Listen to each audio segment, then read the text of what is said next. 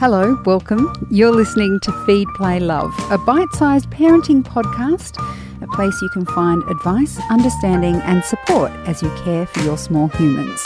I'm Siobhan Hunt. There's a lot of information out there about bullying, but when the proverbial hits the fan, it can be difficult to know what to do. Awkward even. How do you support your child if they're being bullied? And what do you do if your child is the bully? Dr. Vanessa Lapointe is a psychologist and author. Hi, Vanessa. How are you? Hi, I'm brilliant. Thank you. Not all children will tell us they're being bullied. What might be some signs that they're being picked on? Usually the signs will come in the form of changes in terms of how they're presenting and acting in their daily life. And if it becomes really entrenched, you'll see changes happening even at a physiological level. So you would want to look for big shifts in the friend dynamic. You would want to look for big shifts in terms of how your child is behaving after school, at nighttime, in the morning before school. And certainly, things like a child who starts to struggle with sleeping, starts to struggle with toileting, even for school-age children. When there's a lot of emotional upheaval, that can be a thing, and or starts to struggle around eating and food. These would all be big red flags at this point that something significant was amiss. How do you approach that conversation if you see those signs and you want to talk to your child about it? They're obviously reluctant to say anything to you. How do you start that chat? I think the chat starts outside the context of the query around bullying, or if there's something going on at school or somewhere else that they want to talk about.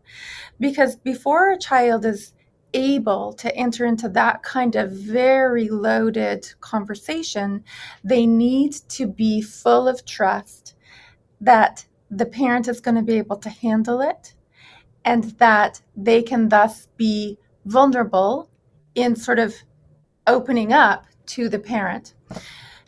As I have sat over the years and listened to children in my office talk about these kinds of experiences, the number one reason that they don't talk to their parents actually has nothing to do with what will happen after in terms of, ridicule at school or being, those kinds of things. The number one reason that they don't tell their parents is because they don't think their parents can handle it. Either their parents will be too angry or too sad, and the child doesn't want to saddle the parent with that experience. So really, the foundation is set by cultivating the kind of relationship with your child day in and day out, where they see you as their answer. And they really get that you're large and in charge and everything is figure-outable with you at the helm. Once you have that foundation, then you wait for your moment. The other day, I knew there's some things going on with my son, and I really wanted to talk to him about it. But I had to wait for the moment, the organic moment to present, where I could raise what it was that needed to be touched upon, perhaps. And so you'll wait for your moment. And when the moment presents, know that it might not take that time. So you often have to circle back around many times and create many opportunities for the conversation to unfold before the child will be able to take the leap. It requires a lot of courage for children to share those kinds of things. Once you have managed to find out what's going on, what is your next step as a parent? I know some schools don't want you to approach the other parent, even if you know them. They want you to go through the school. And I think that's where it can get challenging for parents, because depending on your personality, you might be right out there, out the gates, trying to take on the other parents or the child or whatever. Or you might be someone who's feeling, oh, well, I can imagine what it would feel like if someone came to me and told me that my child was bullying their kid. So it can actually be quite an awkward situation. How do you recommend you approach it as the adult? I think the first thing is that we now have to consider degrees of harm, if you will. And as a parent, what your next step is going to be really dependent on your child's need and what it is that's happened.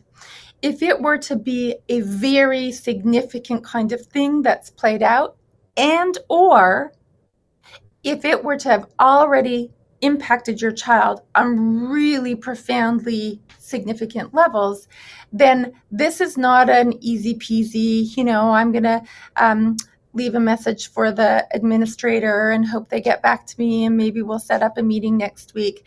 This is a get big and get fierce and go now kind of circumstance.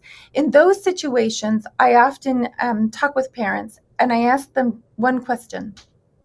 The question is, if you send your child to school tomorrow, can you absolutely know 100% beyond a shadow of a doubt that they will be safe? Not just physically, but also emotionally. And if there's a no in any part of that answer, then the child isn't going back to school. Now, that's an extreme kind of situation. When there's other, usually social aggression where kids are being left out and that kind of stuff, that's probably when it's more appropriate to have some discussion with educators around what is the school culture? Is there a way that this can be addressed? What would they recommend so that you're following those appropriate kinds of channels? And in all of that, to also begin having some very real conversations with your child. For children who are being bullied, so on the receiving end of it, there often is experience of shame in that, where they feel like they're being treated that way because there's something wrong with them. And we want to pull the curtain back on why children behave in the way that a so-called bully is behaving. And that is because hurt people hurt people. And so for children and this is not an excuse, it is an explanation for why it's happening and an explanation that externalizes the bullying behavior and separates it from the child who's been on the receiving end. That behavior becomes all about the other child and has actually nothing to do with your child. So that the child has an understanding of where it's all flowing from. And then you would want to stay on top of those pieces, stay on top of the communication with the school, begin to develop some ideas about how much is too much, be very tuned in to how your child is presenting, remembering that you're going to be listening often for what is not being said as opposed to what is being said, and increasing the intensity of your response according to the need of your child. And the flip side of that, of course, and you just touched on that, if you are approached by the school being told that your child is the bully, that can be as hard, if not harder, than finding out that your child is being bullied. Yeah. And, when we go back to hurt people, and all behavior is communication. Now, remember, we're talking about children, and we know by definition their brains are not fully developed. They're still working at coming into themselves and getting all of that neural architecture in place to be able to be emotionally regulated and make good choices and all of those kinds of things. And so we would really, as a parent, rather than falling into the blame and shame hole ourselves, which would be so easy to do, if the school calls up and says, your kid's the one that's being the bully, rather than falling into the blame and shame hole yourself, really be willing to take a step back and wonder what's up for your child. What kind of hurt has landed inside their heart that has them presenting this way when they're amongst their peers?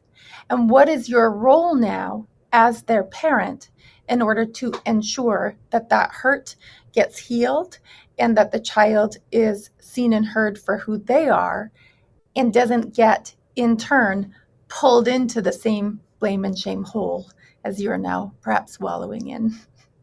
It's such a tough situation on any side. Like I said, there's so much information out there about it, but the actual lived experience can be so challenging for parents to negotiate. So, Vanessa, thank you so much for your time on this today. It's my pleasure. That's Dr. Vanessa Lapointe. She's a psychologist and author, and I'll put links to her website in the notes of this episode. I'm Siobhan Hunt. I hope you enjoyed this episode. If you did, please rate and review us so we can reach and help even more parents. And if you have a topic you'd like me to cover, send your email to feedplaylove@theparentbrand.com.au. See you next time.